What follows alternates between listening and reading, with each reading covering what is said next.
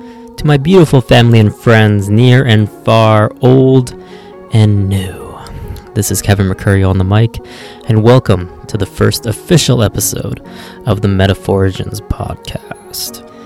And that was the moment I drank the Kool-Aid. You know, that distinctly Canadian flavor called multiculturalism. It was not until 1977 that Jones decided to move and create a commune in the jungles of Guyana in South America. His followers came in waves, with his core followers coming first and establishing the foundation which later became known as Jonestown. Scientists stopped thinking explaining science will fix things. Basically, in a calm and simple way, if you were given a view of someone's weekly schedule, where does climate change affect them?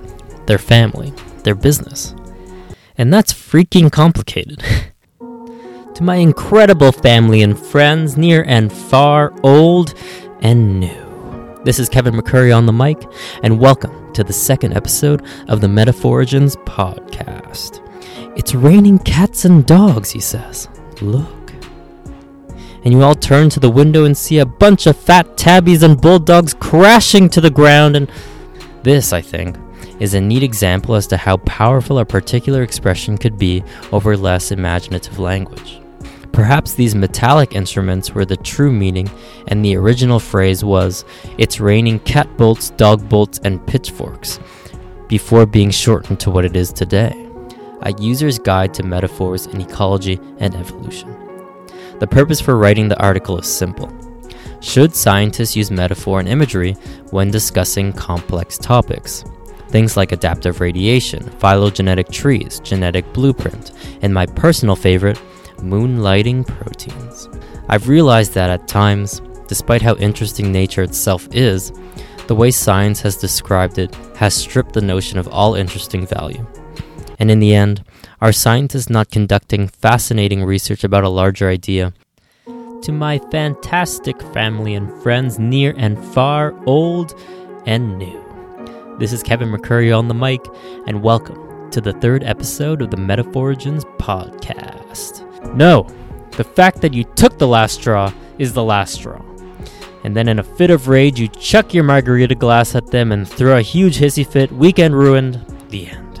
How it settled on straws and camels is not known. Though feather and horse are used, it certainly summarizes all that I spoke about regarding a succession of minor events which led to an action. COVID-19, standing for Coronavirus Disease 2019. Rather, I'd like to speak about media interviews, particularly of medical professionals and those of scientific personalities. Regarding the interview, Dr. Aylward was poised and calm, delivering direct and informative answers to all questions he was given. The interviewer, anchorwoman Donna Friesen, is also calm and direct. Her questions were short and clear, requiring an apolitical response. There was no cutting off, allowing the interviewee to have the majority of the airtime to disseminate as much information as he could. What I think is bad for science is how easy we are to ask science personalities like Dr. Tyson about something like the COVID-19 outbreak. Stephen Colbert, who I also like, despite how his jokes about Trump are incredibly tiresome, asked him about his thoughts about the coronavirus despite how he's not a virologist, an immunologist, or an epidemiologist. Then why do we need to know his opinion? To my astonishing family and friends, near and far, old and new. This is Kevin McCurry on the mic, and welcome to the fourth episode of the Metaphorigins podcast. I don't know how to rephrase it. For your easiest challenge and final brain teaser, eat this piece of cake. The correct response was to literally eat the piece of cake. It was that easy. I'm sorry I have to say this. You just received your just desserts. Perhaps its first usage in print was actually not its true origin story. There is actually a darker beginning to this expression, tied with the similar expressions, "that's a cakewalk," and the other cake idiom, "takes the cake." Many sources have suggested that the origin of a piece of cake comes from the times of American slavery back in the 19th century. But one of the most well-known things the public knows about science, though many do not know much about it other than its name and its prestigiousness. I'm talking about the Nobel Prize. is the Nobel Prize good for science? The awards were first established in 1895 by the Swedish inventor Alfred Nobel. He is most commonly known not only as the creator of this coveted prize, but also for the invention of dynamite. Thus, Nobel wanted to change his legacy and allocated 94% of his capital to the creation of Nobel Prizes in the fields of physics, chemistry, physiology or medicine, literature, and for the holding or promotion of peace congresses. All this negativity, but yet the authors believe that the Nobel Prize should not be abolished, only changed in the way they are given and what happened after the recipient is named. As I've mentioned, you have probably heard of the Nobel Prize whether you are in science or not, and that's good. It stimulates interest in people that otherwise might not have manifested, but perhaps this long-running award, with old traditions and rules, can be modified to serve a greater purpose. To my magnificent family and friends near and far, old and new, this is Kevin McCurry on the mic, and welcome to the 5th episode of the Metaphorigins podcast. Today I will dive specifically into a topic that affects mostly everybody working in science, or those interested in science, and that is scientific presentations. That means you have people who will actually listen to you because they know you, people who will listen to you because they have a vested interest, i.e., your topic impacts them personally, people who will passively listen to you, and people who might not even wish to listen to you at all. No matter your audience, delivery of your content is by far the most important thing about giving a presentation. It's got to be clear but also intriguing, challenging but also flowing, as if you can anticipate what questions your audience is thinking as you speak. Aware that public speaking, whether that be through the medium on a stage, through a video, through a podcast, or through writing, ultimately has one goal: to present an idea and stick that idea in the heads of listeners and readers such that they can materialize into something they can understand and branch off other ideas they already hold. Give listeners a reason to care and stir the only common attention keeper there is: curiosity. Slides should be the supporting cast of your talk. Plan out what you want to convey before you design your slides. In other words, can you convey your idea without having any slides at all? The answer to that question should be yes. That one of the most important rules about public speaking is to not show or tell the audience that you are nervous. Be aware. Be aware of the rate of your speech. Breathe normally. Have pauses that can let ideas sink in and give you time to think. Give eye contact like you would give to any person you're conversing with, but to an audience instead. But for the majority of us, practicing will give us the confidence we need to really drive that presentation home. And isn't that just Wonder Bread? To my spectacular family and friends near and far, old and new, this is Kevin McCurry on the mic, and welcome to the 6th episode of the Metaphorigins podcast. Look, I killed 2 birds with 1 stone. What are the odds, huh? We can eat them for our dinner tonight. You look at the animals in her hand and freak out. Honey, those are bats! Other cultures have developed their own spin of blunt force trauma. Many European countries have specified the type of bird to hit, like pigeons in Italy and doves in Greece. Other countries have swapped birds for other animals. For example, in Portugal and Ukraine, birds are switched with rabbits or hares, and in Germany and the Netherlands, flies are the ones given the fatal blow. The French don't even choose which animal to stone with their expression, faire d'une pierre deux coups. And Poles just like to roast 2 pieces of meat on 1 fire. Yet, a common phrase that was used and started 100 years earlier was to stop 2 gaps with 1 push. This aphorism was first mentioned in the Proverbs of John Hayward, an English writer, in 1546. Those who can do, can't teach. In summation, he discusses various incidences in which brilliant people have often been poor educators. As you get better and better at what you do, your ability to communicate your understanding or to help others learn that skill often gets worse and worse. It's not as simple as regurgitating the knowledge found in textbooks and published papers and expect students to take initiative. Personalize it. Create a story that clings to prior ideas of students and gives them that novel way of viewing the world.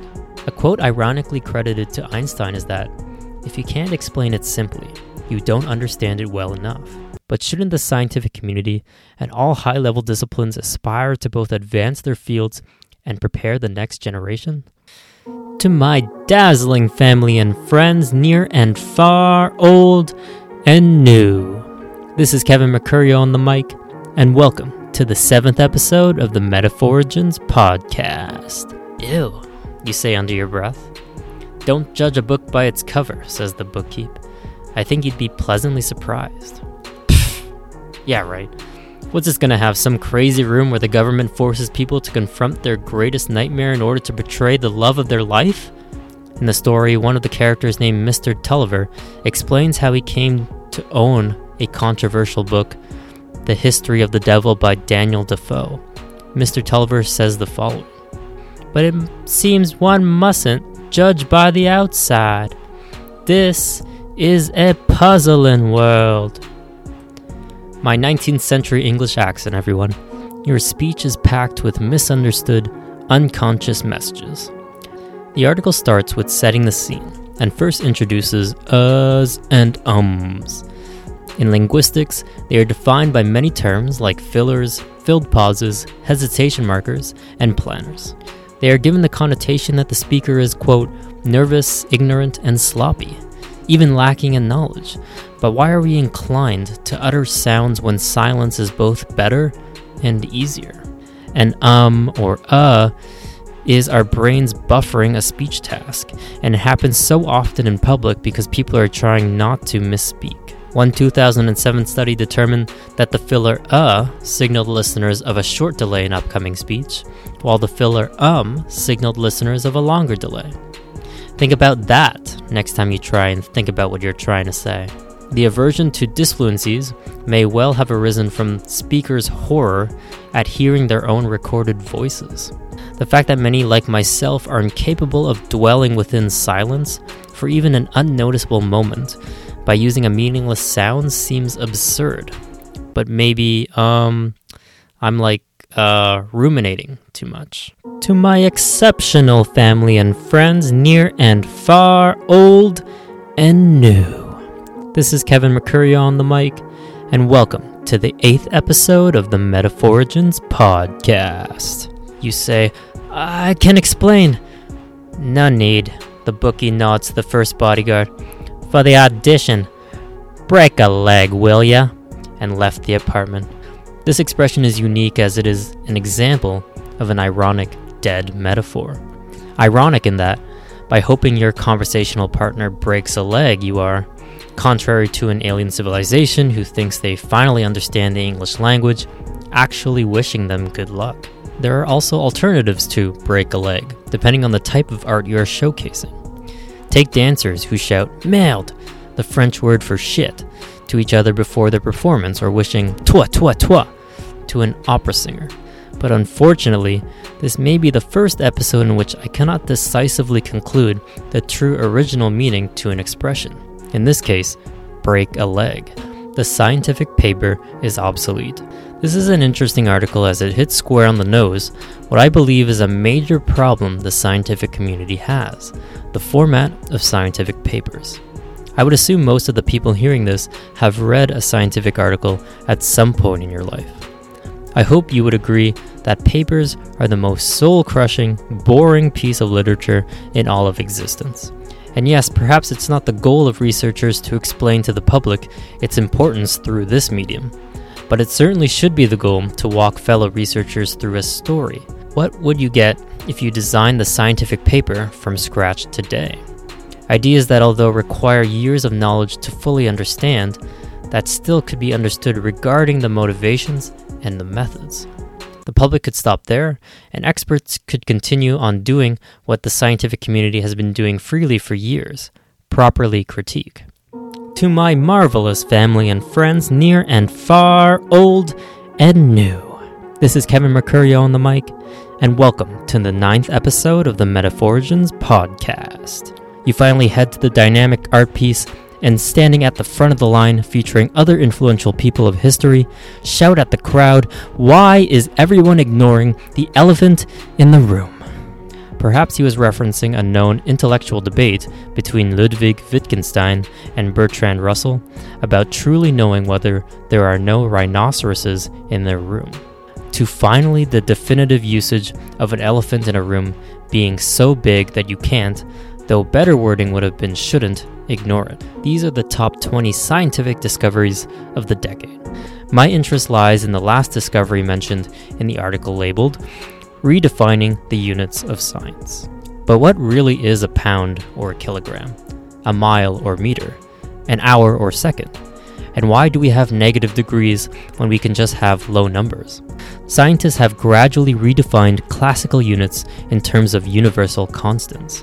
Whenever you want to know the exact mass of something, which is the amount of matter something contains, different from the weight of something, which is just the force of gravity exerted on it, you need to compare it to something of a known amount of matter.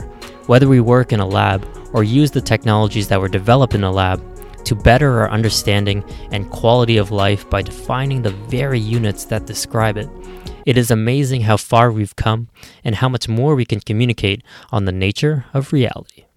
To my pulchritudinous family and friends near and far, old and new, this is Kevin Mercurio on the mic, and welcome to the 10th episode of the Metaphorigins podcast, a topic that everybody not only working in science has experienced, but now almost everyone in the world has familiarity with due to global problems like climate change and infectious disease. That topic is scientific literature. I'm talking about scientific articles that are published in credible scientific journals by notable scientific personnel reviewed by anonymous scientific experts. We often think that the knowledge we hear about in daily news, saturated by thousands of books, newspapers, websites, TV channels, radio or podcast broadcasts, and even scientific literature itself, are true. But it is filtered. These people will always have biases. And it is the ethical value of any one person in this chain to ensure that bias is reduced as much as possible and the conclusion derived from observation and experimentation still hold true. What I'm trying to advise is to become scientifically literate. Through searching, reading, and analyzing scientific literature, I advise you to understand what researchers did, what results they obtained, and how they interpreted these results. The point is to start somewhere, if you can. Have you ever been told that Wikipedia is not a great reference for obtaining knowledge? That's a load of nonsense. Yes, of course it's feasible for anyone to modify Wikipedia pages, except that's not even true. You can get scientific literature simply by using any search engine as well. If you're trying to get an overview of a specific topic, I would suggest searching something like review about and then fill in the blank. That's at the very least 5 to 10 hours of reading. No one will do that. No one will want to do that. Even people paid to do this for a living are not going to do that. However, despite my juxtaposition, papers are usually never read as a story from start to finish. For myself, I often have to read a paper 2 to 3 times in order to fully grasp what the authors are trying to show me. Perhaps to the horror of the average reader, and in the words of Dr. Daniel Oppenheimer, quote, "Ignore the consequences of erudite vernacular utilized irrespective of necessity, or the problems with using long words needlessly." You will often hear that scientific literature undergoes what is called a peer review, and this distinguishes it from the anecdotal knowledge of our past predecessors. Throughout their career, academics volunteer to peer review papers as part of their dedication to their field. Volunteer. These reviews often remain anonymous, on the author's end, single blind, or also on the reviewer's end, double blind. Altogether, in most journals of high acclaim, this process allows for less than 20% of submitted manuscripts, the rough, unformatted papers, to be accepted for publication. By understanding each aspect, we can easily see the significance of scientific literature and respect researchers who are striving to get to the truth. And that does it for Season 1. Thanks for listening to this special season finale of Metaphorigins. Remember to rate and subscribe for more episodes and to follow the podcast on Instagram for updates on the Season 2 return coming to you sometime in July. But until then, stay skeptical but curious.